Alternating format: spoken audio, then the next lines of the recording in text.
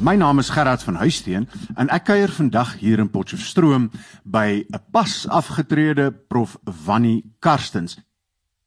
Nou, Wannie Karstens is bekend in die media en in taalkringe en so aan vir een van die mense wat baie gedoen het die afgelope klomp jare wat hy werksaam was aan die Noordwes Universiteit, wat baie bygedra het tot die beeld van Afrikaans, die voortbestaan van Afrikaans, die oopmaak van Afrikaans vir ander groepe mense en so aan, en daarmee tot die demokratisering van Afrikaans ook, en 'n prominente rol gespeel het in goed soos byvoorbeeld die Afrikaanse Taalraad, by die Afrikaanse Taalmuseum en so aan.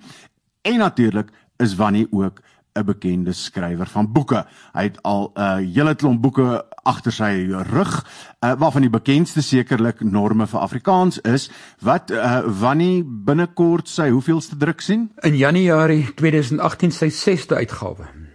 So 'n bekende boek wat al vir baie jare met ons saamkom en dis ook bekend is op Afrikaans sprekendes se boekrakke. Wannie, dis lekker om hier by jou te kuier. Al die dose is opgepak en hier's amper nie meer meubels en so aan nie. Julle verhuis binnekort. Gerard, ons verhuis binnekort na 'n kleiner huisie in Potchefstroom. Dit was nogal vir ons moeilik om die ruimhuis te ontruim, maar ons beplan om meer te reis. Ek wil nie die groot huis meer onderhou nie. En gewoon, ons gaan in 'n nuwe fase van ons lewe in, waar ons letterlik net die deur wil toetrek en wil ry. En jy was 'n man wat die afgelope klomp jare, as jy vir Wannie gesoek het, dan kry jy hom eintlik op kantoor.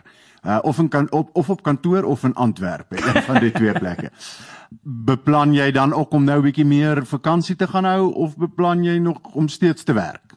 Gerard, ek gaan baie beslis aanhou werk. Ek is nou pas hierdie week gehoor dat hulle my aanstelling gegee het as buitengewone professor in die navorsingseenheid, waaroor dit nog gebly is, want ek het 'n klomp publikasies in die pipeline, en ek wil graag hê dat dit in die instansie waarin ek die laaste 26,5 jaar van my lewe gewerk het, dat dit in daai lyn uitkom. Dit is nogal vir my belangrik, so ek gaan aan die tweede deel van die storie van Afrikaans moet volgende jaar uitkom. Ek werk in die afronding, en daar is nog so 'n boek of 2, en dan is daar natuurlik, soos jy weet, ek was baie jare lank direkteur gewees, 16 jaar om die waarheid te sê, en in hierdie tyd het ek dikwels op kongresse opgetree, wat ek referate geskryf het, maar die referate nie in artikels kan omsit nie. So 4-5 van hulle, en ek wil nou van hulle artikels maak. So ons het nog nie die laaste gesien van Wannie Karstens. Helaas nog nie. Ons praat binnekort nou verder oor die boek waarna jy verwys het. Laaste persoonlike vraagie. Jy tree nou af en dan tree jy in Potch af. Ek het nou gedog jy gaan Windhoek toe of so, jy's mos Namibiër van oorsprong. Ja, Gerard, dit is 'n moeilike ding. Ons het altyd gedink ons gaan strand toe. Gewoon omdat my vrou het altyd gesê as ek aftree was sy elke dag by die strand loop stap. Maar weet jy, dan is daar 'n ding wat baie oupas en oumas het, en dis kleinkinders. En na al ons sommetjies gemaak het ons besef ons kleinkinders sit bo in Pretoria en in Centurion, en ons twee sit in die strand en ons gaan ons dood verlang. So ons het 'n tussenfase. Ons wil so 5-6 jaar nog hier bly tot al die kleinkinders skool toe is, en dan gaan oupa en ouma strand toe. En dan natuurlik gaan ek reis. Ek wil weer my ou matriekmaats in Windhoek gaan opsoek. Baie van hulle het nou al in Henties Baai en Swakop afgetree. So daar's reise. Maar ons bly eers nou hierso. Gewoon omdat ek aan die universiteit nog verbonde bly. Ek het toegang tot die infrastruktuur van die universiteit, die biblioteek, en ons het baie vriende op die dorp. Nou Wannie, hoekom ons eintlik vandag hier is om te gesels oor 'n maar dan splinter nuwe boek wat verlede week, en dit is nou so die tweede laaste week van November, op die rakke verskyn het, uitgegee by Protea Boekhuis in Pretoria. Die storie van Afrikaans uit Europa en van Afrika, deel 1, geskryf deur Wannie Karstens en Edith Wright. En dan is daar nou so bo-aan staan daar op die pragtige buiteblad, biografie van 'n taal. Nou, dit is, soos die Hollanders sal sê, 'n dikke pul van meer as 600 bladsye, en dis net deel 1. So, Wannie, in hierdie eerste deel van ons gesprek wil ek eintlik die heel eerste vraag wat ek wil vra is, hoe het dit gekom dat Wannie Karstens in 2017 'n boek oor die geskiedenis van Afrikaans publiseer? Wat is die agtergrond hiervan, die aanloop in jou eie loopbaan en jou eie belangstellings daartoe, dat jy hier op jou aftrede 'n boek gaan skryf oor die geskiedenis van Afrikaans? Gerard, dis 'n baie goeie vraag. Jy weet, my loopbaan het in 1977 begin toe ek 'n jong dosent was aan die Universiteit van Stellenbosch. En toe het ek my algemene kursusse gegee. Maar uiteindelik het my belangstelling in taalgeskiedenis werklik posgevat toe ek in 1980 by die Universiteit van Kaapstad begin het. En daar was ek bevoorreg om saam met professor Roy Vyfer te werk. En professor Roy Vyfer was in die skool, die filologiese skool van J.D.P. Scholes, Edith Wright, D.B. Bosman, daardie mense. En ek het nogal vinnig aanklank gevind daarby. Dit was vir my wonderlik om in die tradisie van Scholes te werk, want Scholes se aura het gehang oor die departement. Hy was daar. En Roy Vyfer het sy PhD ook by hom gedoen. En ek is kort voor lank aangesê, taalgeskiedenis is my vakgebied. En dis een van die onderwerpe wat ek gegee het. Die ander een wat jy gesê het, is norme, is 'n kursus wat ek so toevallig gegee het en later 'n boek geword het. Maar ek het al die jare taalgeskiedenis gegee. My vertrekpunt van my destydse kursus was die boek van professor Wright wat in 1978 die eerste keer verskyn in Afrikaans as 'n Europese verlede. Ek het nogal redelik aanklank by die boek gevind, gewoon omdat die boek in die Europese of in die Scholes patroon was, wat die duidelike verwantskap met Nederlands erken, maar duidelik aangedui het dat dit na die Kaap toe gekom het en hier 'n ander taal kon word het. Maar Wannie, so verduidelik dalk net vir ons bietjie mooi, vir mense wat dalk nie heeltemal presies die debat verstaan nie. Jy sê nou die J.D.P. Scholes skool aan die een kant, die filologiese skool. Wat staan daar teenoor? Daar is meer die kreoliseringsskool van mense soos Hans den Besten, Christo van Rensburg ook in 'n mate en Paul Roberts, wat daai patroon vat. Nou, Gerard, wat 'n mens maak, as jy navorsing doen en as jy akademiese loopbaan aanpak, dan vat jy vir jou 'n patroon en jy probeer daai patroon so goed as moontlik verstaan en so goed as moontlik doen.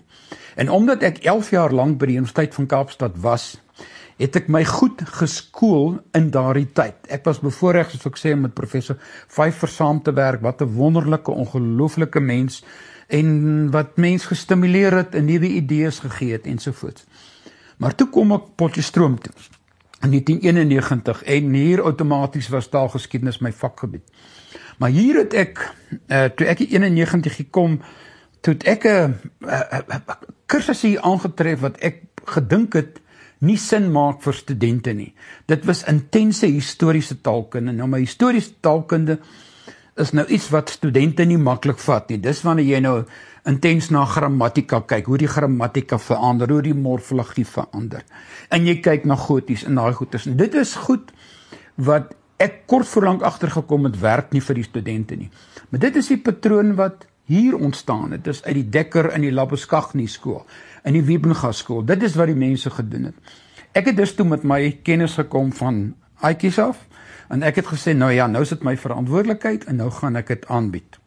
En oor die jare het ek toe 2 vorme van taalgeskiedenis aangebied, en dit was nogal vir my absoluut fascinerend. Aan die een kant was daar die eksterne taalgeskiedenis, en dit is uiteindelik wat nou later hierdie boek geword het. Die eksterne taalgeskiedenis gaan in 'n groot mate om hoe 'n taal 'n standaardtaal word. Watter pad loop 'n taal van niks, van 'n gedagte, of iets wat toevallig ontstaan het, totdat die dag 'n standaardtaal is. Dit was vir my fascinerend. En ek het besef dat die studente meer daarin geïnteresseerd is as intense historiese taalkunde. Nou, voor jy voortgaan, wat staan teenoor as dit die eksterne geskiedenis is, wat staan teenoor? Natuurlik die interne taalgeskiedenis. Die interne taalgeskiedenis gaan in 'n groot mate natuurlik oor wat ons vandag noem historiese taalkunde. Dit is juis die waar jy byvoorbeeld taalverandering in detail kyk, waar jy dit deeglik doen aan die hand van ou bronne. Nou, ek kan dit miskien hier vir jou sê, dit gaan nou lei tot 'n volgende boek, waarop ek jou natuurlik gaan betrek, want dit is 'n onderwerp wat ek al die jare aan gedink het, wat ek nog nie kon doen nie. Ek kon dit nie in hierdie boek invoeg nie. Ek het kort verlang besef, dit is iets wat nog daar lê. En dit gaan vir my hier om al wat daai historiese bronne oor Afrikaans, hoe te ontwikkel, en uit daai bronne gaan ons bepaalde afleidings kan maak. Maar dit is ook 'n hoofstuk in Prof Wright se boek. So, dit is die dinge. En oor jare het ek die interne geskiedenis al hoe meer afgeskaal, want daar het ander kursusse bygekom, en toe moes mense besluit maak van, wat is jou hoofstroom van geskiedenis? En vir my was dit belangriker dat studente verstaan, hoekom is Afrikaans 'n taal? Hoekom gebruik ons hom teenoor ander tale as na die spesifieke ontwikkeling vanuit Nederlands? Ek wil hê ons moet later 'n bietjie terugkom op die verskil tussen die begrippe historiese taalkunde en taalgeskiedenis en geskiedenis van 'n taal en so aan. Wat jy nou sê, wat ek hoor wat jy sê, is die boek het ontstaan uit baie jare van onderrig gee. Is hierdie dus 'n handboek, of is dit 'n bron wat vir gewone mense toeganklik is? Kyk, dis 'n belangrike vraag wat jy vra. Want uiteindelik as jy 'n boek skryf, het jy teiken gehoor aan gedagte. Maar niks keer jou om terwyl jy aan die boek skryf, die teiken gehoor te skuif nie. Die idee vir die boek het op 'n stadium op 'n dag by my gekom, toe 'n student vir my gesê het, toe ek weer vir hulle notas gee om te lees, toe sê die student vir my, prof, jy gee vir ons so baie om te lees, het jy nie net een boek waarin alles is nie? En dit het toe by my geklik van, wow, daar is so baie geskryf oor die geskiedenis van Afrikaans, maar kyk, hoekom probeer ek nie in een boek alles sit nie? Want jy het baie boeke gehad oor die geskiedenis van Afrikaans, maar dis aspekte. Jy kyk na die skoolsboeke, dit is die 17de eeu, dis die 18de eeu, dis die 19de eeu. Jy kyk na Wright wat kyk na die Europese verlede, en elkeen het 'n ander aspek gehad. En toe het ek besef, daar is 'n gaping in die mark.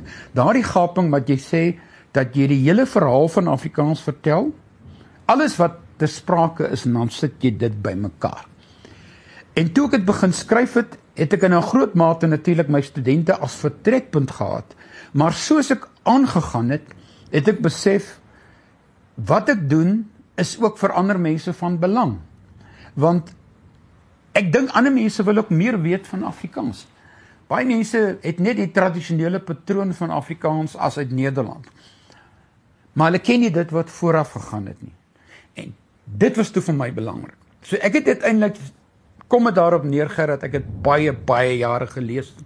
Ek het met baie mense gepraat, en ek het uiteindelik die gaping gesien. Onthou, as jy 'n boek skryf, moet jy die gaping sien. Dit was my gaping. En dis as ek reg verstaan, in die bietjie waardeur ek deur die boek geblaai het, ek kon dit nog glad nou nie lees nie, dit is so vars op die rakke. Die stukke wat ek daaraan gekyk het, dit is wel baie toeganklik geskryf, dis nie in hogere akademikaans geskryf nie, dis wel toeganklik geskryf, maar op 'n vlak waar dit nie 'n storieboekie is nie. Dit is en bly 'n gesaghebende akademiese bron oor die ding, maar toeganklik vir gewone mense. Som ek dit korrek op so? Absoluut, Gerard. Wie jy, 'n mens, vir elke boek het jy 'n teiken gehoor. Ek het vir my vorige boeke dit ook gehad, en dan besluit jy vooraf, jy skryf hom vir daai mense. Maar dan maak jy hom te eksklusief. En hierdie boek was vir my belangrik, dat my studente dit kan lees, maar as gewone mense, wat belangstel in Afrikaans, en wat die taal is, en waar hy vandaan kom, het ook kan lees, as ek begin met die akademiese terminologie, en ek skryf in daardie hele styl, dan gaan ek hulle verloor. So, ek het hulle baie duidelik in gedagte, want ek wil uiteindelik hê dat as mense dink aan die storie van Afrikaans, dat hulle die volle prentjie sien. Maar hulle moet nie na die boek kyk en sê, o, magtig, dat is net akademiese terme, dit interesseer my nie. Daarom moet ek hierdie roete gevolg. So, jy moet jou styl kies, en jy moet jou register kies. En dit het ek gedoen. En natuurlik jou vertrekpunt is die omgewing waarin jy is. Ek is 'n dosent aan 'n universiteit. Ek praat dikwels oor die radio, mense praat by groepe mense, waar mense vra. So ek het redelik vinnig my styl, 'n soort van 'n formele, informele styl gevind. En ek hoop dit werk. Jy het nou na die boek gekyk en ek hoop jy dink dit het geslaag. Dit is een van die goed wat my eerste opgeval het, was dat dit hier amper in 'n tussenin plek is, sonder dat dit 'n prentjiesboek word en 'n storieboek en so aan, en sonder dat dit hierdie ellelange bladsye en bladsye met bronverwysings en so aan is, vind die boek wel vir my 'n middeweg, en dit lyk vir my na 'n gelukkige middeweg. Gerard, en ek is baie bly jy noem dit, want daar's baie boeke wat geskryf is oor die geskiedenis van Afrikaans wat neig tot verskriklike verveling. Soos jy sê, bladsy na bladsy na bladsy, en verwysings, en wie na 5-6 bladsy verloor jy belangstelling en gaan doen iets anders. Jy het nou vernoem na die ding van biografie van 'n taal. Daar het ek die gaping gesien. Toe ek in 2013 4 maande in Nederland was, het daar 'n hele klompie boeke daardie tyd verskyn. Een van hulle was Biography of Dutch van Roland Willemyns. En ek het toe met hom gaan praat. En toe het hy juist vir my gesê, sy hele vertrekpunt was nie net om die storie te vertel nie, maar hy wil dit ook demonstreer. Demonstreer, dit beteken jy wys kaarte, en ek het in die boek 'n hele klompie kaarte waarop ek nogal trots is, en natuurlik ook produkte, en produkte is boeke. En aan die hand natuurlik van vooraf produkte, dit beteken tekste wat in vooraf tale geskryf het, vooraf fases van die taal. So ek het probeer om nie lang bladsye vol te skryf nie. Ek wou dit tussenin invul met illustrasies. Ek was verstomd in die einde toe ons nou moes begin om die illustrasies te verwerk en die toestemming te kry van die onderskeie uitgewers, hoe baie dit regtig is. Maar dit het vir my weer 'n aanduiding gegee, ek was reg. En ek is verskriklik opgewonde wat ek in boek 2 gaan doen, want daar is nog meer illustrasies. Want in boek 1 gaan in 'n groot mate oor die Europese been, en ons kan nou net daaroor praat, en dit is my belangrik dat ons hierdie Europese been baie goed verstaan, want dit is een deel van die titel. Maar in die tweede deel is daar baie meer produkte van Afrikaans. As 'n mens dink die eerste boek wat in Afrikaans geskryf het, jy wat nou self by die taalkommissie betrokke is, ek het 'n wonderlike foto van die akademie gesien waarop al 11 uitgawes van die AWS is. Ek gaan toestemming vra om hom te sit. Dink, in een foto het jy 11 verskillende boeke bymekaar. Dit is die soort van goed wat ek maak, hoe die Bybel gelyk, hoe die eerste Bybel gelyk. So jy kan sien, die letterkunde, dit maak my opgewonde. So, om 'n geskiedenisboek te skryf met lang, vervelige paragrawe, een na die ander, is die dood in die pot vir 'n boek. Hy werk nie. Wanneer net so terloops so opmerking, as mense dalk 'n vreeslike gerammel in die agtergrond hoor, dis nie die meubelvervoerders wat die huis onder ons uitdra nie, maar dit gaan nou binnekort hier in Potchefstroom begin uitsak en reën as ons so luister na die weer, so dis die gerammel daar in die agtergrond, of laat niemand nou dink ons sit honger hier nie. Wanneer, voor ons bietjie meer oor die inhoud van die boek dan ook praat, jy sê jy het 'n gaping gesien.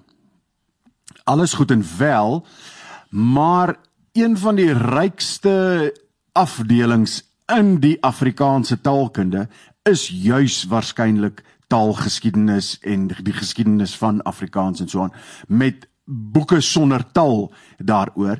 En onlangs die majestueuse en dikke boek van Jaap Steyn wat verskyn het in 2014 daarop. 2014. In 2014. En dis 'n ongelooflike boek. En 'n boek van Christo van Rensburg wat in dieselfde tyd verskyn het, ongeveer in 2012 verskyn het. En nou maar 3 jaar later kom ons nou weer met 2 dikke boeke oor die storie van Afrikaans.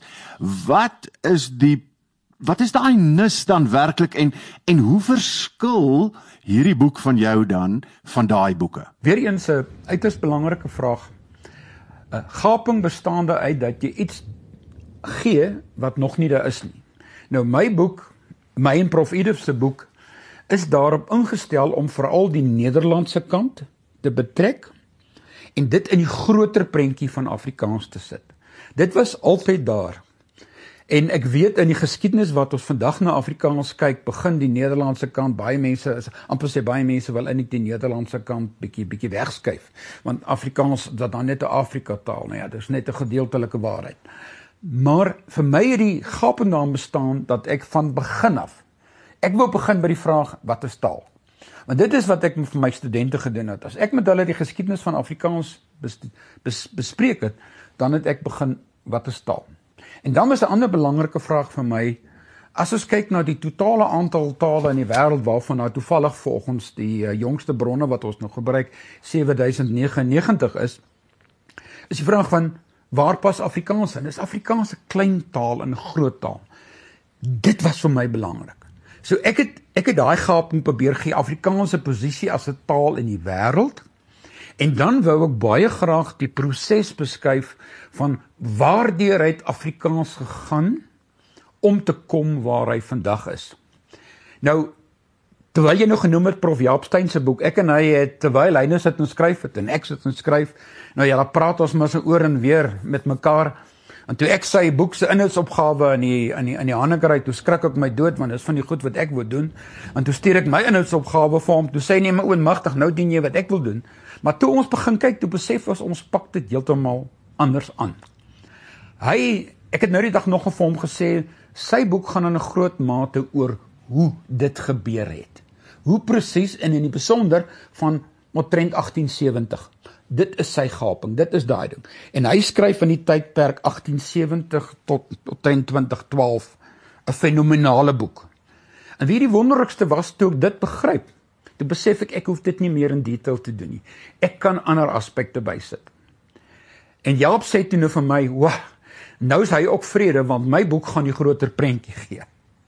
So jy kan sien, 'n mens kyk wat die unieke ding is. So kan is ek dan reg as ek dit interpreteer en sê, deel 1 van die boek gaan dan eintlik oor 2000 jaar gelede tot en met 1652 wat die Nederlanders eintlik aan die Kaap geland het, en dat boek 2 wat dan binnekort in 2018 gaan verskyn, of in die middel van 2018 gaan verskyn, dat boek 2 dan eintlik gaan van hier rondom 1652, 'n paar jare hierdie kant toe en 'n paar jare daai kant toe, van daai tyd dan tot en met ongeveer 1870 daar rond, of wat jy hom deur? Hy vat hom tot hier, ek vat hom tot in die 21ste eeu, en die vraag is, waantoe is Afrikaans op pad?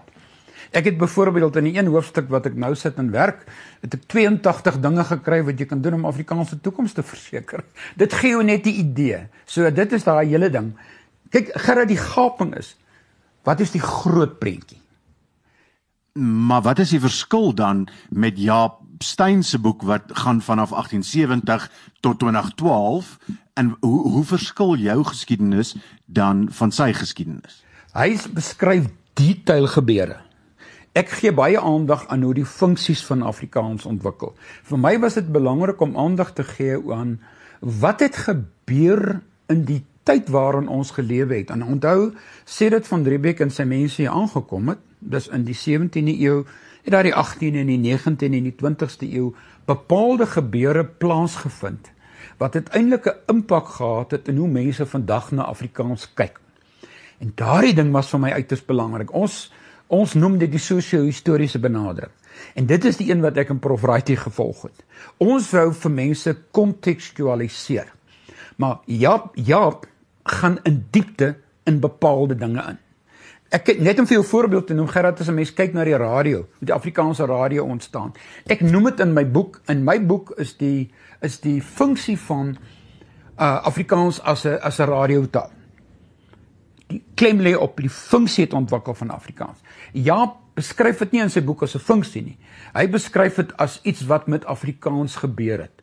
So ek kom terugval op die detail wat in sy boek is, maar ek kom die funksie beklemtoon.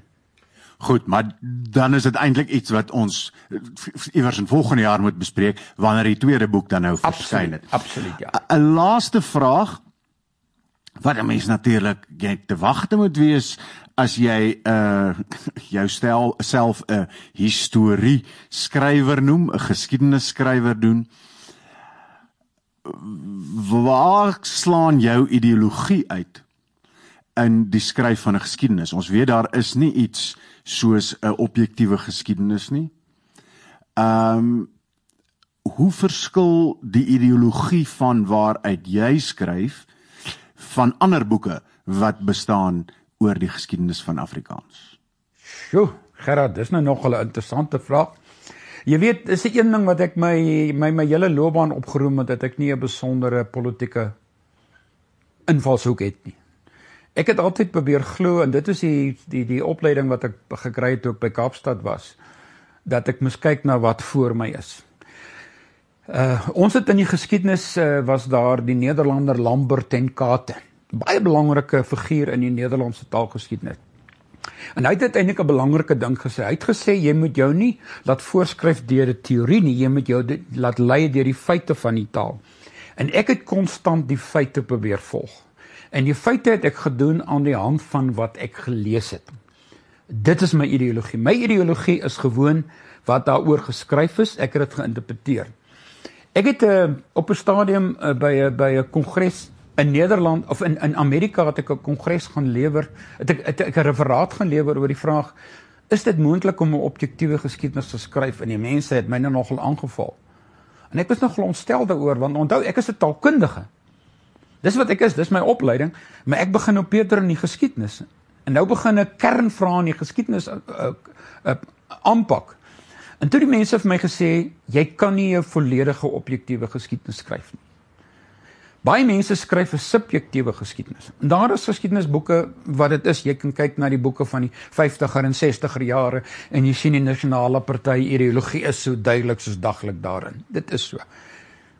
Oor ander boeke wil ek nou nie praat nie. Maar ek het op die ou besluit, ek skryf oor wat ek lees en wat ek sien, en dan probeer ek 'n akademiese afleiding maak, en daar waar ek onseker was, het ek met ander mense gepraat, en het ek geklank.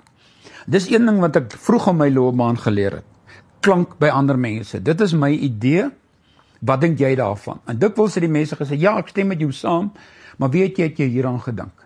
En dit het my nogal gehelp. Ek het byvoorbeeld, juist met die vraag het iemand my verwys na artikels wat professor Grietjie Verhoef van Universiteit van Johannesburg geskryf het, oor die kwessie van of daar 'n objektiewe geskiedenis moontlik is. Dit het ek gaan lees, en ek het op die besef, daar is nie ene nie. Maar, aan die ander kant, as akademikus, kan ek sê, ek kyk na die feite.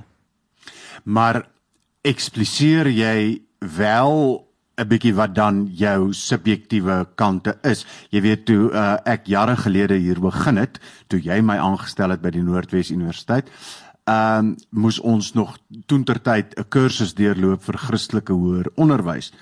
En een van die belangrikste lesse wat ek daaruit geleer het, of mens nou daarmee saamgestem het of nie, is die ding wat hulle mens geleer het, dat daar nie iets bestaan soos objektiewe wetenskapsbeoefening nie.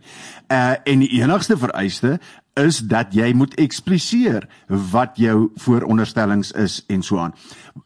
Maak jy jou eie vooronderstellings en jou eie sigpunte en uitsig op, maak jy dit eksplisiet in die boek? Gerard, dit kom baie sterker na vore in deel 2. In deel 1, ek moet net so klein stapie terug gaan. Dit is miskien belangrik om dit te weet. Ek het beplan om 1 boek te skryf. En uiteindelik toe die boek klaar was, hier teen April 2015, toe gaan gee ek hom in by die uitgewer, en toe so 2 maande later hoor ek, die boek is te dik, ons kan hom nie uitgee nie. Maar ek het na 'n klomp ander dikker boeke gekyk en gedink ek kan dit uitgee. Maar toe die uitgewer ook gesê, die boek val eintlik in 2 mooi afdelings uitmekaar. En toe was dit vir my ook duidelik, dat ek die een deel oor die Europese geskiedenis vat, en die een oor Afrika geskiedenis. Dis nogal belangrik. So die eerste deel toe ek oor die Europese geskiedenis geskryf het, het ek gewoon gekyk na die feite, wat beskikbaar is uit bronne. En jy weet Gerard, wat nogal lekker was, ons sê altyd vir studente, hulle moet die jongste bronne lees.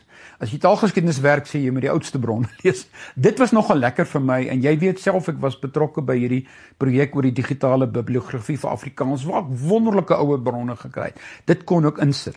So, dit het ek gedoen, maar toe ek die tweede deel aanpak, ongelukkig is daar 'n aspek van my wat gaan in my menswees wat sê, as dinge verkeerd is, wat onregverdig is, dan moet jy dit noem. En een ding wat my as Afrikaanse taalkundige nog al die jare geplaag is, hoekom is mense vir Afrikaans kwaad? Hoekom is mense vir Afrikaans sprekendes kwaad? En ek het daardie ding op my persoonlike manier probeer ondersoek. En ek het dit gerelativeer tot die konsep apartheid. Maar nou is dit vir my belangrik, as ek vir my studente ook verduidelik, hoekom is mense vir ons Afrikaanse mense kwaad? Dat jy apartheid sit, maar die vraag is, wat het gelei tot apartheid? Daar's bepaalde gebeure. So ek het probeer om gebeure te kontekstualiseer. So uiteindelik kom ons dan by die feit van, en dit is in boek 2 van, waar is Afrikaans vandag? Wat het met Afrikaans gebeur? Want alles het bymekaar gekom in Junie 76, waar die woede nou letterlik oorgeborrel het. En daarna is Afrikaans grondig in die moeilikheid. Maar ek het nie moed verloor nie. Daar's baie mense wat nie moed verloor het nie. Jy het ook nie moed verloor nie. Ons gaan aan. En ek het probeer om daardie storie van opstaan te skryf. En ongelukkig is daar maar 'n klein bietjie van my eie persoonlike ideologie van die onregverdigheid moet beskryf word. En soos jy nou weet, dit het gelei tot 'n ander boek waarby ek betrokke was, Ons kom van ver, wat vir my gaan oor die feit dat die geskiedenis van Afrikaans te wit is. Ons skryf net oor die wit geskiedenis van Afrikaans, en dis mos nie die volle geskiedenis van Afrikaans nie. En ek het vir my vriende uit die breingemeenskap 'n baie duidelike onderneming gegee. Ek gaan 'n omvattende geskiedenis probeer skryf. Maar ek het op 'n stadium besef, die tyd het my ingehaal. Ek kan hom nie skryf nie. Al wat ek kan doen, ek kan die fundament skryf. Ek kan ten minste iets skryf wat die volgende mense 'n volgende fase kan vat en dit bietjie meer detail kan gee. So as dit my ideologie is, dan is dit nou maar so. Maar in boek 1 is gewoon, in soverre ek as 'n taalkundige, het ek probeer om objektief te kyk, wat sê die literatuur. Nou goed, as boek 2 uitkom, sal ons dan bietjie kan kyk, skryf jy dan inderdaad 'n bruin geskiedenis daarbey in, jy weet, en so aan. So kom ons laat dit dan vir 'n gesprek oor dalk 'n jaar of 'n half jaar van nou af. Maar ek kan net vir jou sê, daar is 'n baie sterk stuk daarvan, en ek moet vir jou sê, ek probeer regstellend skryf. Vir my gaan dit op die ouend, dat die mense wat die storie van Afrikaans lees, as boek 2 ook uit is, en jy kyk van die begin tot die eind, dat jy kan sien waar het vandaan kom, waar dinge verkeerd geloop het, en waar ons probeer regmaak. Ek was bevoorreg in my loopbaan om betrokke te wees van die regmaak pogings. Ek het probeer doen wat ek kan. Nou ja, nou is my beurt verby. Maar ek gaan dit nog dokumenteer in sover ek kan. Maar vir my is dit belangrik dat ons die geskiedenis wat ons doen regstellend moet doen. En wie Gerard, dit maak my nogal opgewonde. En van die boeke gebeur dit. Kyk, in Christo van Rensburg se So kry ons Afrikaans word die Khoi element en die San element verskriklik sterk beklemtoon. In baie van die boeke is dit geïgnoreer. As jy kyk in die boeke van die 1930, 1940, het dit nie bestaan nie. Asof hy nie Khoi was nie, asof hy niemand in Suid-Afrika was nie. Asof Suid-Afrika net ontstaan het die dag toe die Hollanders hier gekom het. Dis mos 'n leuen. En ek het dit probeer doen. Maar wat vir my belangrik is, en dit is die titel van die boek. Dit gaan jy sal sien, dis die storie van Afrikaans uit Afrika, of uit Europa, en van Afrika. Dis belangrik, ek en Prof Edef het in die loop van die tyd nogal hierdie twee woorde baie duidelik gesien. Dat hy uit Europa kom, dat hy daar ontwikkel het, dat die kern ontwikkel het. Onthou, ek sê nie altyd Afrikaanse Europese taal nie. Ek sê altyd sy penwortel kom uit Europa. Dit is wat ek probeer opteken het. En as ek sê sy penwortel, moet mense weet wat beteken jy daarmee. So hy kom uit Europa, maar hier in Afrika het hy taal kom word. So hy is van Afrika. So ons het hierdie dubbelslagtige herkoms van Afrikaans. En jy bring my dan nou eintlik, dit bring my dan by die vraag, wat ek eintlik wil vra, en wat ek self nie die antwoord daarop het nie, gewoon omdat dit ook nie my vakgebied is nie, maar gewoon omdat ek ook dink ek nie genoeg weet daarvan nie. Wanneer is 'n ding dan nou 'n taal? Het alle tale nie maar een en dieselfde penwortel nie? 'n taal is 'n taal wanneer dit vir mense waarde het, wanneer hulle met daardie taal kommunikeer, wanneer hulle lewe in daardie taal leef. En dit is 'n verskriklik belangrike vraag, want dit het my ook hier in die begin gepla, jare terug, die hele kwessie van die toring van Babel staan in die Bybel, en ons het die idee van, mense het almal dieselfde taal gepraat, en omdat hulle so foute gemaak het, gesplit, ensovoorts, ensovoorts. Maar die taalgeskiedenis sê ook vir ons, dat daar 'n filosofie is, dat daar benadering is, dat daar 'n teorie is, dat daar ergens 'n gemeenskaplike oertaal was. Maar dit is moontlik. Ons is nie 100% seker nie, want dit is wat jy in die historiese taalkunde en ook in die taalgeskiedenis doen. Ons kyk vanuit 2000 na 5, 6, 7000 jaar gelede, en ons maak afleidings van wat daar beskikbaar is, uit wat ons kan sien. En ek het 'n hele paar keer in die boek sê ons dit ook. Ons is die kennis wat ons nou het, is wat ons nou weet. Dit is so klein stappie beter as wat mense 30, 40 jaar gelede gehad het. En oor 30, 40 jaar van nou af gaan mense meer weet, want daar het nuwe metodes gekom. Ek kyk byvoorbeeld die werk waarmee jy besig is, die korpuslinguïstiek, en daardie goed. As ek net dink wat julle begin ontdek, wat nog nie vroeër geweet is nie. Ek dink byvoorbeeld, Gerard, soos jy gesê het, dis 'n boek wat ek wil doen, as ons nou kyk na die ou tekste, en ons kyk uiteindelik wat Skols oor die ou tekste gesê het, gaan dit klop met wat Skols gesê het aan die hand van die nuwe inligting. Ons weet nie. En dit is die wonderlik van 'n soektog. Waar kom 'n taal vandaan? En ons praat dan van die idee van taalfamilies. In die oomblik as jy van taalfamilies praat, dan praat jy natuurlik van genealogie. Dit is een van die metodes. So daar word verskillende metodes, hoe ons uiteindelik gesê het, hoe orden ons tale? En wanneer dit, toe ek die eerste keer ook die inhoudsopgawe oopgeslaan het, was ek eintlik verstom om te sien dat hier eintlik min staan oor Afrikaans as sodanig. Ja, jy trek heeltyd, jy en Prof Edith trek heeltyd die lyne deur na Afrikaans toe en trek dit heeltyd mooi deur na Afrikaans, so selfs in elke hoofstuk. Maar hier is eintlik 'n klomp fascinerende inligting oor die bestudering van taal in die algemeen en waar taal vandaan kom, wat die spektrum is van tale, hoe klassifiseer jy tale, die tipologie van tale, en inligting wat nie net oor Afrikaans gaan nie, maar ook oor die ander tale, pragtige kaarte, soos jy gesê het, lekker volkleurkaarte van waar die ander tale invat. En dan gaan haal jy hom by Indo-Europees en dan Germaans en so aan.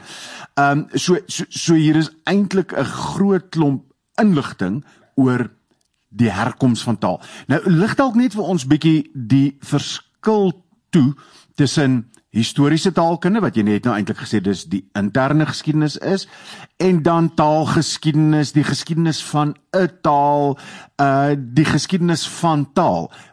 Hoe staan hierdie verskillende goed in verhouding tot mekaar? Kyk, Gerard, ons het aan die een kant die geskiedenis van taal, dit is waar ek begin het. Wat is 'n taal?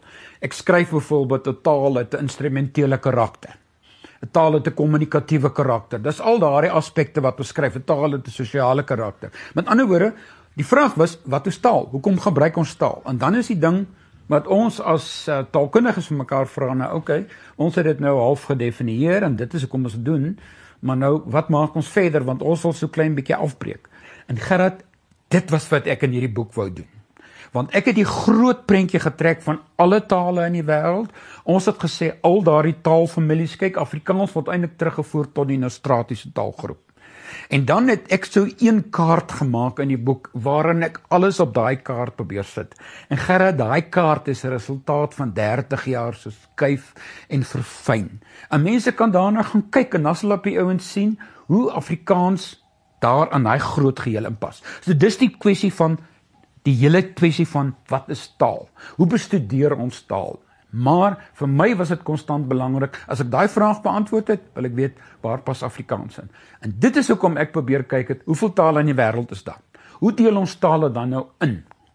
En dan kom 'n mens byvoorbeeld agter, Afrikaans is onder die 120 grootste tale in die wêreld. As jy nou dink, daar 7099 tale, dan sê jy, sjoe, Afrikaans is nie 'n Mickey Mouse taal nie. Hy's nogal stewig. En as jy kyk, en dit is waar ons verwantskap met Nederlands nogal belangrik is, want Nederlands is omtrent die 40ste grootste taal in die wêreld. Via Afrikaans het ons toegang tot die 40ste grootste taal in die wêreld. Wanneer, maar ek weet die kwessie van hoeveel tale daar is in die wêreld, jy sê nou 7099, is 'n kontensieuse kwessie en so aan, en dis eintlik 'n ding wat onbepaalbaar is per definisie, maar kom ons werk met 7000. Wanneer tel jy nou iets as 'n taal?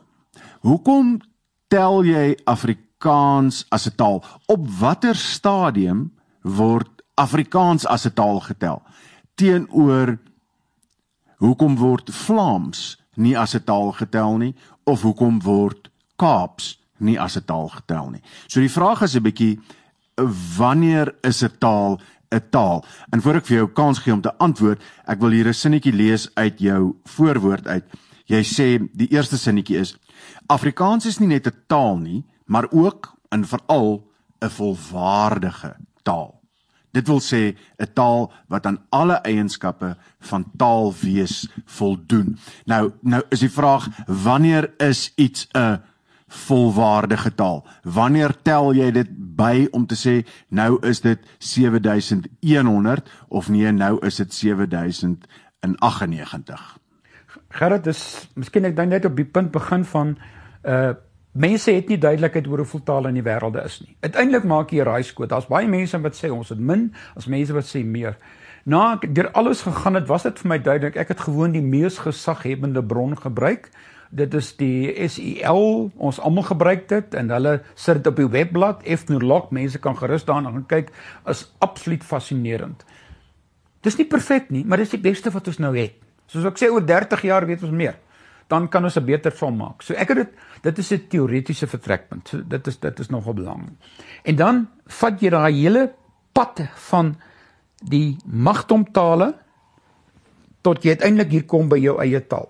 En nou is die vraag, wanneer is 'n taal 'n taal en wanneer is 'n taal 'n dialek?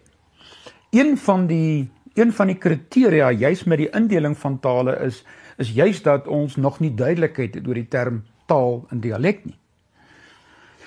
En sommige bronne beskou Vlaams as 'n taal. Ander bronne sê nee, dit is nie 'n taal nie, dit is 'n dialek. Nou, daaroor is die literatuur nog nie eens duidelikheid nie. Ons spekuleer maar daaroor. Uiteindelik gaan dit maar 'n taal het wyer gebruik. Hy het meer mense wat hom gebruik as 'n kleiner groep. En dit is wat mense voorbeeld met Vlaams sê, ons kan miskien oor Vlaams praat. Want ek het ook eendag vir iemand in Vlaandere gesê, jy weet, Vlaams is 'n taal, en toe sê nee, hy is nie 'n taal nie. En ek was totaal verstom, maar ek gebruik dit al die jare dan so. So dit is nie 'n taal nie, en my vriend Jacques van Kuymelen het toe in die hand van my navraag 'n artikel daaroor gaan skryf, hoekom Vlaams nie 'n taal is nie. So dit is nogal belangrik. Op my eie soektog kry jy alle antwoorde. Maar Vlaams gebruik as sy vertrekpunt die groot taal Nederlands. Nederlands is gevorm uit 'n magdom dialekte. En uiteindelik in die 17de eeu het daar in die 16de eeu daar 'n baie belangrike proses gebeur dat die Hollandse dialek die belangrikste dialek geword het. Nie om taalkundige redes nie, wat ook al nie, dis gewoon om politieke en ekonomiese redes. En toe die mense kort daarna die idee begin kry, hulle wil 'n sentrale taal hê wat almal kan gebruik sodat hulle mekaar kan verstaan. Want onthou, ons weet nou vandag Nederland is baie klein. Maar destyds was Nederland baie groot, want jy moes stap van punt A tot by punt B, en mense het mekaar nie goed verstaan nie. So die gedagte was, kom ons kry een vorm. En daar het die idee van 'n standaardtaal ontstaan, en in die geval van Nederlands is dit uiteindelik gelei tot die Statenvertaling van die Bybel. En in 1651 toe Jan van Riebeeck mense op die skipie klim en Kaap toe se kant toe kom hulle met die Bybel saam. En die Bybel het in 1637 die Statenvertaling het klaar gekom. Nou, dit was 'n wordende taal. Nederlands het self nog nie bestaan nie, maar dit was die begin van 'n poging om so wyd as moontlik met mekaar te kommunikeer. Maar die mense het erken dat binne daai groot prentjie van 'n taal jy ook kleiner groeperings kry. sosiale groeperings, streekgroeperings. En dit is wat 'n mens in 'n groot mate as 'n dialek beskou. En dit sê die mense van my aan die ander kant. Dit is Vlaams. Vlaams word in suidelike deel van die Nederlande gebruik. En Afrikaans is dan maar net nog 'n dialek wat verder suid gebruik word as Nederlands, nie waar nie? Mense sou seker so kon argumenteer as jy so wou, want onthou Afrikaans se wortel lê daar ver in Nederland. Daar op 'n dag toe hulle begin het met 'n poging om 'n standaardtaal te maak. En toe Van Riebeeck hierheen gekom het, wat het hy gebring? 'n Wordende taal. Maar hy het nie 'n taal gebring, hy het 'n wordende taal gebring. En hier het hulle ander mense gekry, die Khoi was hier, kort daarna die Frans en die Duitsers en dese ingene gekom en hier het hulle 'n nuwe taal kom maak. So as 'n mens sou wou, sou jy seker kon sê Afrikaans is 'n verre dialek van Nederland. Van Nederlands. Maar vandag sê ons standaard Nederlands en standaard Afrikaans is twee volwaardige tale, is sustertale. Afrikaans is nie 'n dogter van Nederlands nie, want hulle het volwaardig ontwikkel. Want onthou, die ontwikkelingsfase het in Nederland na 1650 plaasgevind en hier het aan die Kaapse bodem het daar ook 'n ontwikkeling plaasgevind. En mettertyd het daar twee tale gekom. Jy weet van die bekende reisigers van daardie tyd soos Liechtenstein het daardie tyd hier in die 18de eeu daar reis hy hier in die Kaap rond. En dan skryf hy kom op 'n plek en hy sê hierdie mense praat 'n taal wat hulle Nederlands noem, maar dit is lankal nie met Nederlands. Dis is bedorwe Nederlands. Dit is vir jou aanduiding van dat hier iets anders besig was om te gebeur. Ek dink die belangrikste ding wat 'n mens hier nie moet vergeet nie, en korrigeer my as ek verkeerd is, en jy het dit eintlik nou baie mooi gestel, is dat op datum 1652 Nederlands as taal eintlik nog nie bestaan het nie. Glad nie. Dit was 'n ding in wording gewees. En daarom kan mens eintlik praat van twee afsonderlike goeters. Ja, hulle daai selfde warboel bietjie gehad daarso in die begin, maar eintlik was dit volledig ontwikkelde tale.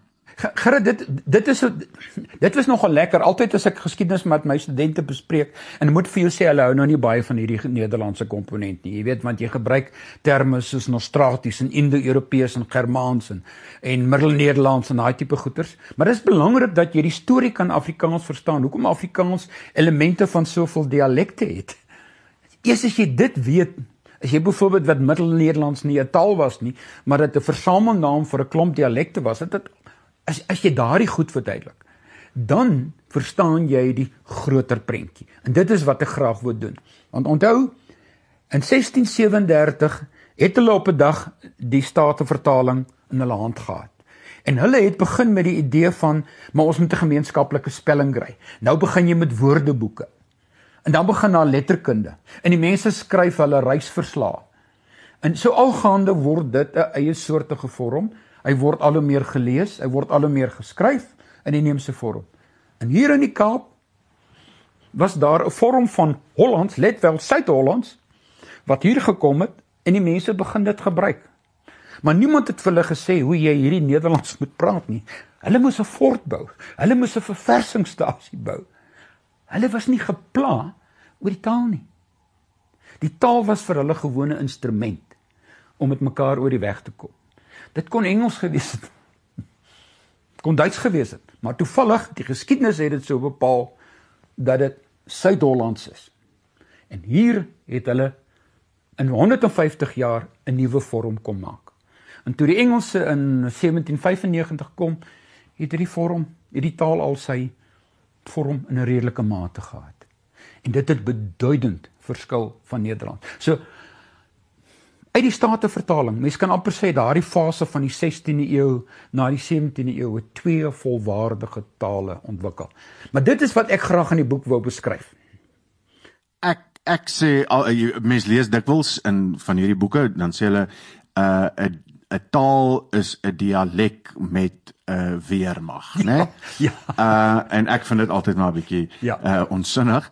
Vir my is 'n taal 'n dialek met 'n Bybel of 'n godsdienstige geskrif en een of ander woordeboek. Sodra daar 'n Vlaamse woordeboek is, sodra daar 'n Vlaamse Bybel of 'n Vlaamse Koran verskyn, dan kan jy sê okay, nee, Vlaams is 'n eie volwaardige taal.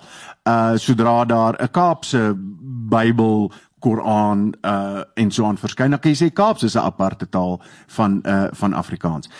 Gaan die definisie van wat 'n taal is nie tot 'n baie groot mate saam met sy geskrewe vorm nie. Hy gaan in 'n vanselfsprekend saam met sy geskrewe vorm. As jy nou teruggaan weer na die Statenvertaling, was dit die vertrekpunt vir twee tale. Maar daai twee tale het verskillend ontwikkel, want die kontekste, die landstreke waar hulle was anders. En dit is nogal belangrik.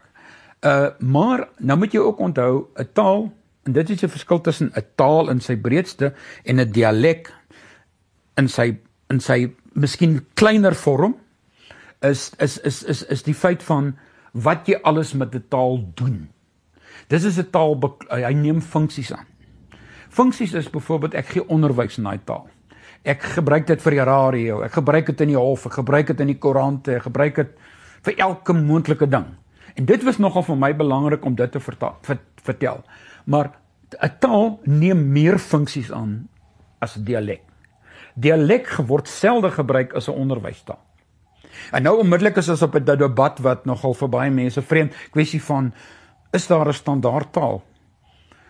Ons sê nie sê daar's 'n standaardtaal nie, ons sit net op 'n stadium met een dialek, een variëteit, wat ons nou deesdae praat van variëteit, het net meer gebruiklik geword as die ander. Maar dit maak hom nie beter as die ander nie.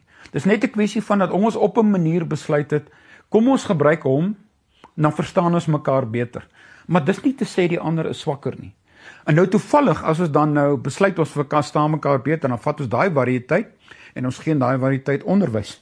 En ons skryf in daai variëteit ons letterkunde, ons koerante, en ons gebruik dit op televisie. Maar die ander variëteite soos Kaaps of Namakwalands, daar's nie fout nie. Hulle is net in kleiner kringe. En dis dieselfde met Vlaams ook. Vlaams is in 'n groot mate gebonde aan Vlaandere, die huidige Vlaandere, en daar word hy gebruik.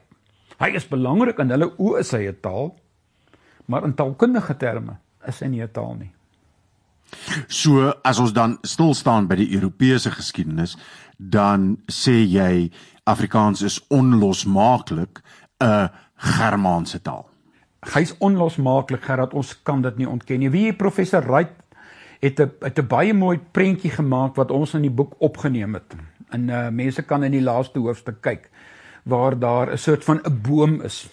En hierdie boom het een stewige penwortel, en daai penwortel is Europa. En daai Europese penwortel het te doen, in terme van ons geskiedenis, met die Nederlandse taal. Maar daar is ook ander wortels, sy wortels, dit is nou Asië wortels, Afrika wortels, dis die slawe, ensovoorts, alles wat bygekom het. En dan kom dit by mekaar en dit vorm een dik stam. En dan uiteindelik is die stam so 'n klompe jare gegroei, dan kom daar verskillende takke uit. En daai takke loop elkeen 'n ander roete. Maar sit jy daai klomp takke saam by mekaar, dan het ons 'n boom. En dit is nogal vir my 'n fantastiese beeld. So ek kyk altyd na Afrikaans as 'n boom, maar sy diepste wortel, daar waar sy water vandaan kom, lê, of as dit nou wil weet of nie, in Nederlands. En ek wou dit in hierdie boek vertel.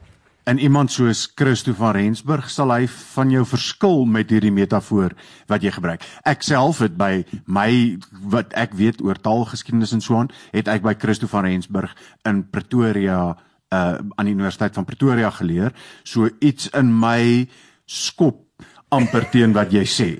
Dit voel vir my so asof ek as 'n akoliet van Christo van Rensburg nie regtig met jou mag saamstem nie.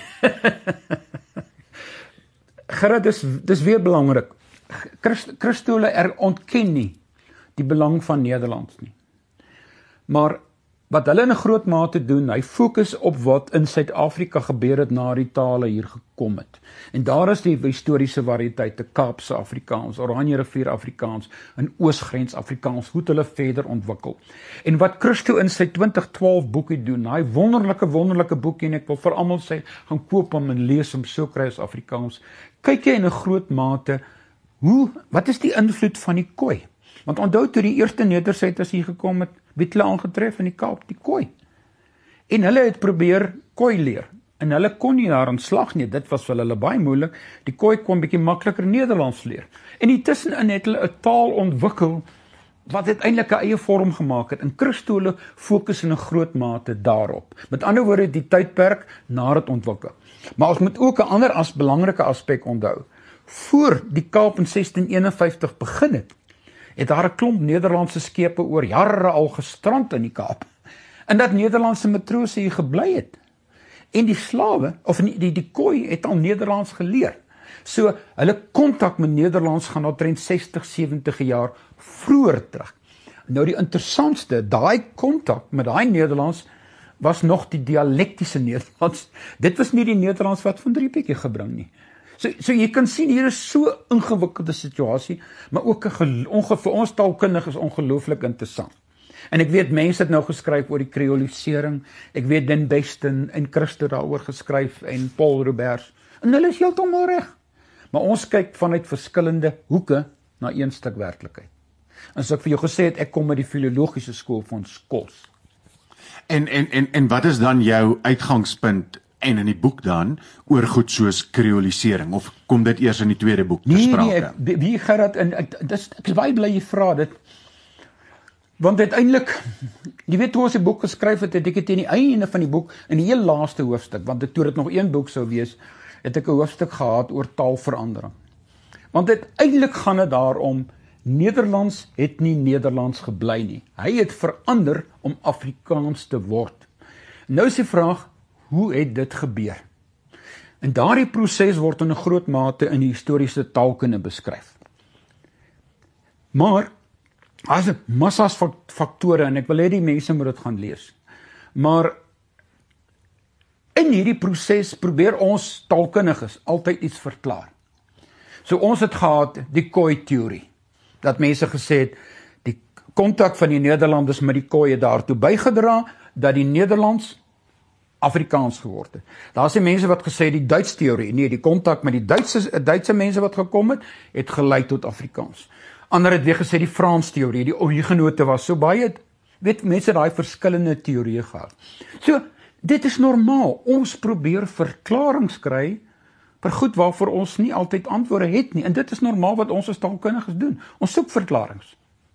En die wonderlikste is, dat daar baie verklaringe is, en ek het gegaan, en al daardie teorieë op 'n lys geskryf. En Christo het vir my deurgelees, en hy het op 'n dag vir my gesê, wie, ek en jy moet oor daai lysie praat. En dit is my heerlik, ek en Christo moet nog oor daai lysie praat. Al wat ek gedoen het, ek het na die literatuur gekyk, en ek het 'n meganiese lys gemaak. Dit is die teorie, dit is die teorie, dit is naaste by die strekking van die teorie, sonder om een te kies. Dit was vir my belangrik. Daar is byvoorbeeld mense het gepraat van die dialektiese Nederlands teorie, dat hulle uit verskillende dialekstreke so gekom het, en dat uiteindelik hier 'n nuwe taal kon vorm het, hulle kon nie volhou met die dialektiese vorme nie. Ander het gesê die vreemdelinge Nederlands teorie.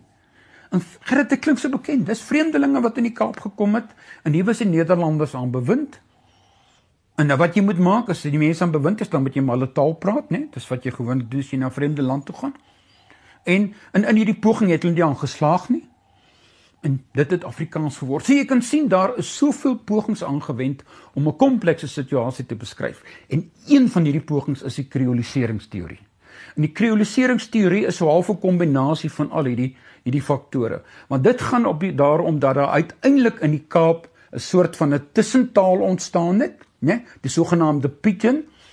Weet, die Nederlanders het aangehou met hulle vorm, en die vreemdelinge het hier gekom, hulle het aangegaan met hulle tale, maar hulle het mekaar so half... Die vreemdelinge waarvan jy nou praat is nou hoofsaaklik slawe, Khoi, Duitsers, Franse, dit is maar van die gedagtes. En omdat hulle gesukkel het om mekaar te verstaan, was daar dan mense het praat van soort van 'n verskillende 'n kontinuum in dialekte, het hulle probeer om 'n gemeenskaplike vorm te kry. En dit is wat ons kry van 'n Pietin.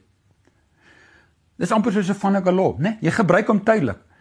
En dis waar kreolisering vandaan kom. Die oomblik is daai tussenin vorm dan die moedertaal word van 'n geslag. Dan sê ons dis gekreoliseer. Gerrit, ek sou dit nie afkom en sê dit maak nie sin nie.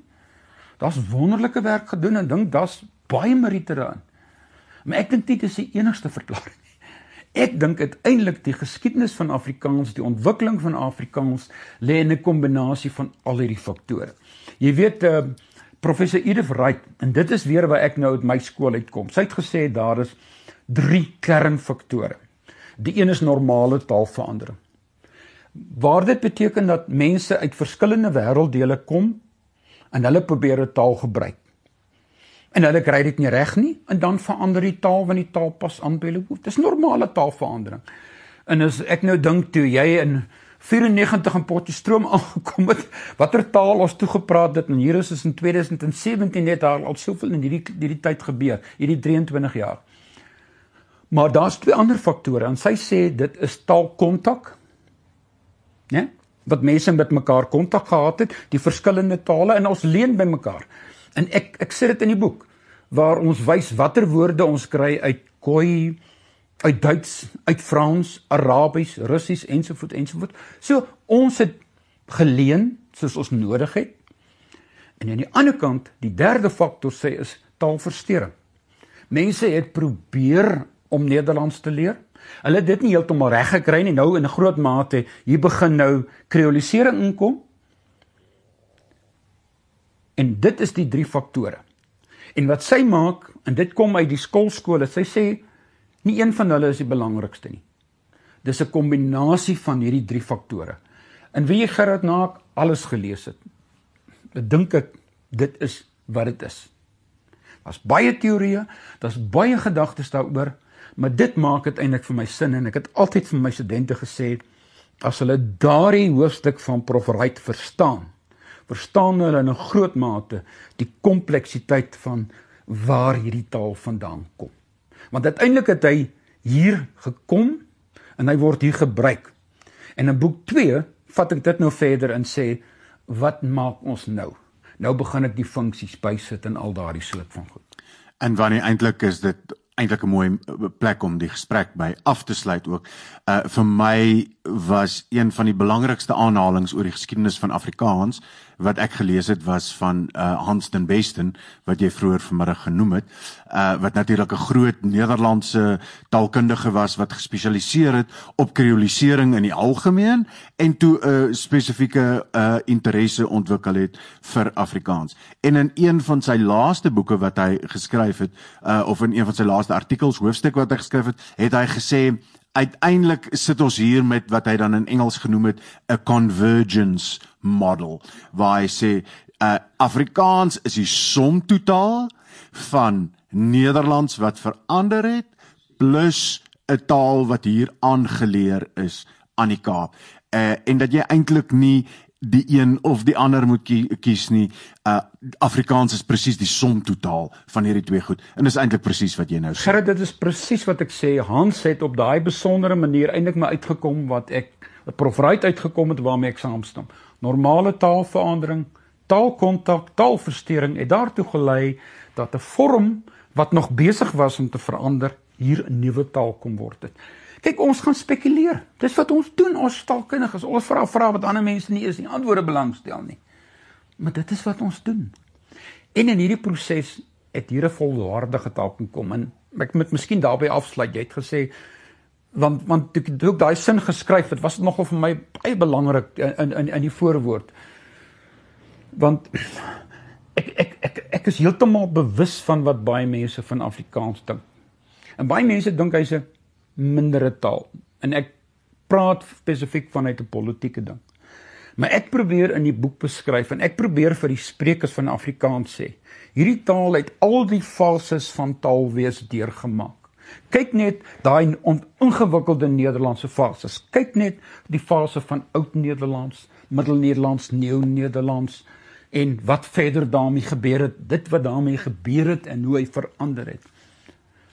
Maar die belangrijk daaraan, hoe ons hom gebruik. Waarvoor ons hom gebruik.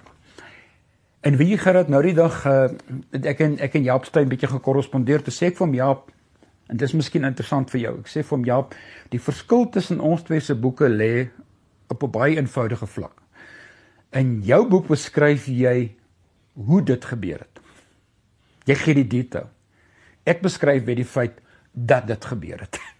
Deur watter fases hy gegaan het. So hy gee die binnegoed. Ek gee die raamwerk. En ek dink in die hele storie van Afrikaans is dit belangrik dat mense die raamwerk begryp. Want dan sien jy Afrikaans in die hele spektrum van tale in die wêreld. Wannie, ek wou nou al afgesluit het, maar nou wil ek nog iets vra. So, jy sê nou hier oor taalkontak en so, aan die een kant, so ek wil daar gaan, en nou kan jy al vermoed waartoe ek wil gaan hiermee. En aan die ander kant sê jy, jy wou 'n boek skryf dat die sprekers van Afrikaans verstaan, waar Afrikaans vandaan kom. Nou, die onderrok wat nou hier uitsleep is die Engelse onderrok by my. 2 vrae, een oor die geskiedenis van Afrikaans, dan sal ek kom by die tweede een, dan sluit ons daarmee regtig af. Miskien bestaande geskiedenisse van Afrikaans, nie die invloed van Engels op Afrikaans tot 'n baie groot mate, dat dit misken word en dat daar nie genoeg aandag daaraan gegee word nie, en dat daar heeltyd eintlik op hierdie Dietse tradisie gefokus word, eerder as om op die Germaanse tradisie of die Wes-Germaanse tradisie te fokus, waarvan Engels natuurlik een van die tale is. Is daar nie 'n oormatige klem op Nederlands, terwyl Engels net so 'n belangrike invloed dalk gehad het op die ontwikkeling van Afrikaans nie. En nie net op die woordeskat van Afrikaans nie, is natuurlik veel minder, maar op die grammatika van Afrikaans. En dat daar baie meer ooreenkomste eintlik tussen Engels en Afrikaans is, as wat daar sê nou maar tussen Afrikaans en Nederlands is, arguments onthaalwe, die woordeskat buite rekening gelaat. Gerard, die geskiedenis bepaal dat ons eintlik die Dietse lyn vat. Dit is wat ons doen en beskryf, waar ons dink, ons van oordeel is, dis die beste verklaring vir waar ons vandaan kom. Maar ons moet onthou, en ek skryf dit baie eksplisiet in die boek, oor Engels. Ons kan nie Engels se rol ignoreer nie. Want onthou, tot in die 9de eeu, was die pad van Afrikaans en van Nederlands en Engels presies dieselfde. Daar het hulle gesplit. Daar het die Anglo-Saksers oorgegaan Engeland toe, en die Franke en die Saksers het in Nederland agtergebly, en daar het 'n effense split gekom. Maar kyk jy vandag kan ek en jy 'n klompie sinne uitdink wat volledig Afrikaans en Engels is. Mense kan sê daar's nie verskil tussen die twee nie. Fritz Cornelis het baie aandag hieraan gegee, en ek is baie bly dat hy dit ontgin het. Ook in sy boekie van 1998, Standaard Afrikaans, in die Afrikaanse taalfamilie, waar hy dit baie eksplisiet noem, en ook van sy vroeëre artikels. Ek dink daar lê nog navorsing vir mense om verder te vat. Maar ek het in die boek uitgelig dat tot op die 9de eeu Afrikaans en Engels, as dit nou so wil wees, presies dieselfde ontwikkelingspad gevat het. Maar ek kan ook wys waar hy split. En dan is dit eintlik, dan is daar so 'n paar 100 jaar wat daar nie kontak, en dan eintlik weer vanaf 1795 af is Engels weer volledig deel van Afrikaans se prentjie, né? Gerard, wie daar's mense wat sê, ek het op 'n stadium dit gelees, iemand het gesê, as die Engelse 50 jaar vroeër Kaap toe gekom het, was die Hollandse taal het hy nog nie 'n taal geword nie. Maar hy's half 150 jaar hier onder aan die suidpunt gelos om te ontwikkel, en die boere wat intrek en hulle vat hulle taal saam. En toe die Engelse kom in 1795, dus daar nie meer sal van te smeer nie, die taal was te gevestig. As hulle 50 jaar vroeër gekom het, was hulle invloed sterker, het ons nie vandag hierdie gesprek gehad, net ons in Engels gepraat. Of ten minste dan in 'n ander vorm van Afrikaans. In 'n ander vorm van Afrikaans. Nou praat. Maar ja, dit is van die dinge waaroor ons maar spekuleer. Maar onthou, 'n taal vat lank. Hy vat so 3 tot 4 geslagte, voor hy begin posvat en voor mense om begin op 'n natuurlike wyse gebruik. Ek sien nou die dag Jaap Steyn skryf in ons gaan 'n taal maak van 2014. Hy sê vat 3 geslagte voor jy jou taal afsweer. En as mense immigreer, dan so na die kinders van die kinders, dan besluit skakel in by die nuwe land. En dis normaal. Van my vriende wat oorsee is, se kinders het reeds in die Engelse gemeenskap ingetrou. Dit is waar hulle is. 3 geslagte. Dit is normaal. Maar in die Kaap het ons 150 jaar gehad wat omtrent seker so 'n stuk op 5-6 geslagte was, so hy kon behoorlik posvat. En hy was te diep in die platteland in om enige verskil te maak. En is dit dalk hoekom Kaapse Afrikaans dikwels daar gesê word dat Kaapse Afrikaans baie meer Engelse invloed het, omdat dit nie so in die platteland in was nie, maar juis in Kaapstad self gesentraliseer was en dat die Engelse invloed dus groter was op daardie deel. Gerard, dis heeltemal moontlik, want onthou baie van die boere het getrek en hulle was konservatief. En hier in die Kaap het eintlik maar die slawe aangebly. En toe die Engelse bewindhebbers finaal in 1806 terugkom en sê die Kaap is nou finaal ons, en toe het Engels die dominante taal geword, maar die boere deur het gesê, okay, ons gaan aan met ons taal. Dit is moontlik. Frank Hendrik sal vir jou beter antwoord hiervan kan gee. En Christo van Rensburg gaan heeltyd vir jou vra, hoekom praat jy net van die slawe en van die boere, wat het van die kooi geword? Ja, van die kooi geword, dit is so. Wanneer Die arme kooi het getrek, Gerard. Hulle het getrek op in Namakwa-land in die oosgrens af, of Oranje rivier Afrikaans, omtrent in 1735. Hulle groepe, hulle het so min geword, pokke epidemie, tyfus epidemie, het hulle feitelik uitgewis. En toe het hulle begin trek. Nou daar hulle die taal van daardie tyd het hulle saamgevat, Griekwa-Afrikaans, Namibiese Afrikaans, dit het die taalvorme daar kom word. Want Adam Kok in sy groepies hier op die Weskus. En as jy nou kyk, Gerard, ek weet nie of jy al op Springbok was nie. Nee, maar as jy daai pad ry na Springbok, dan sal jy vra, hoe die duiwel kry iemand dit reg om te loop op hierdie pad, want die ry is klaar swaar genoeg. Maar hulle het hulle taal saamgevat. So uiteindelik het in die Kaap in 'n groot mate maar die slawe agtergebly. Goed, Wannie, tot slot, jy sê die geskiedenis geskryf vir die sprekers van Afrikaans. Ek wonder dikwels in hierdie gesprekke oor die geskiedenis en oor die toekoms van Afrikaans, is dit nie gesprekke wat juis eintlik in Engels gevoer moet word nie, want ons sit dikwels vir mekaar in warm praat om allerhande braaivleisvure en so aan. Is dit nie gesprekke wat juis in Engels gevoer moet word nie? En daarom is my vraag, is hierdie nie 'n boek wat eintlik in Engels moet verskyn nie? Na my wete is die enigste 2 boeke wat ek van weet, die een van Fritz Ponelis, The Development of Afrikaans, 1993. In 1993 en die ander een van Anna Doimert, wat eintlik meer gefokus het op standaard Afrikaans. Dis ook nie regtig die hele geskiedenis van Afrikaans nie. Meer as die 2 weet ek nie regtig van nie. Is hierdie nie nou eintlik 'n boek wat in Engels moet verskyn nie? Gerard, Professor Chris Brink, wat destyds rektor by die Universiteit van Stellenbosch was, en ek weet baie mense was vir hom kwaad. Maar Chris het een keer by byeenkoms waar ek was, hy het gesê, soms moet jy ook jou storie in 'n ander taal vertel.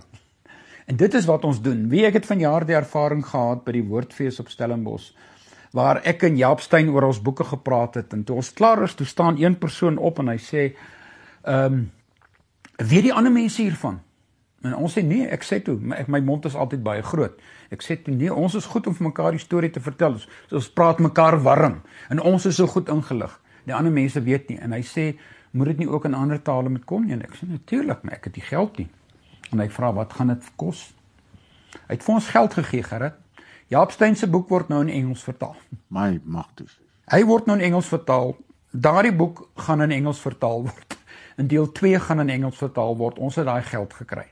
So, ek is verskriklik opgewonde, ek wil nou nie sy naam noem nie, want ek het nie sy toestemming gevra nie, dat hy vir ons R1 miljoen gegee het om die vertaalpoging te doen. En ons hoop op die ou end is hierdie boek, sy storie wat ons daar vertel, word dit ook bekend. Ek het met professor Therese Bieberhauer gepraat in Cambridge is en sy's net so opgewonde. Juis oor die feit dat die storie nou ook in 'n ander taal vertel gaan word. Kyk, mense sal ons uitmekaar kan trek oor baie van ons argumente, ons feite ensovoorts. Dis moontlik, maar dit is deel van die akademiese debat. Maar uiteindelik gaan ons nou 'n bron hê. 2, 3 bronne wat die mense daar buite nou kan gebruik en miskien so klein bietjie meer van Afrikaans verstaan. Ek is daardie persoon ewig dankbaar.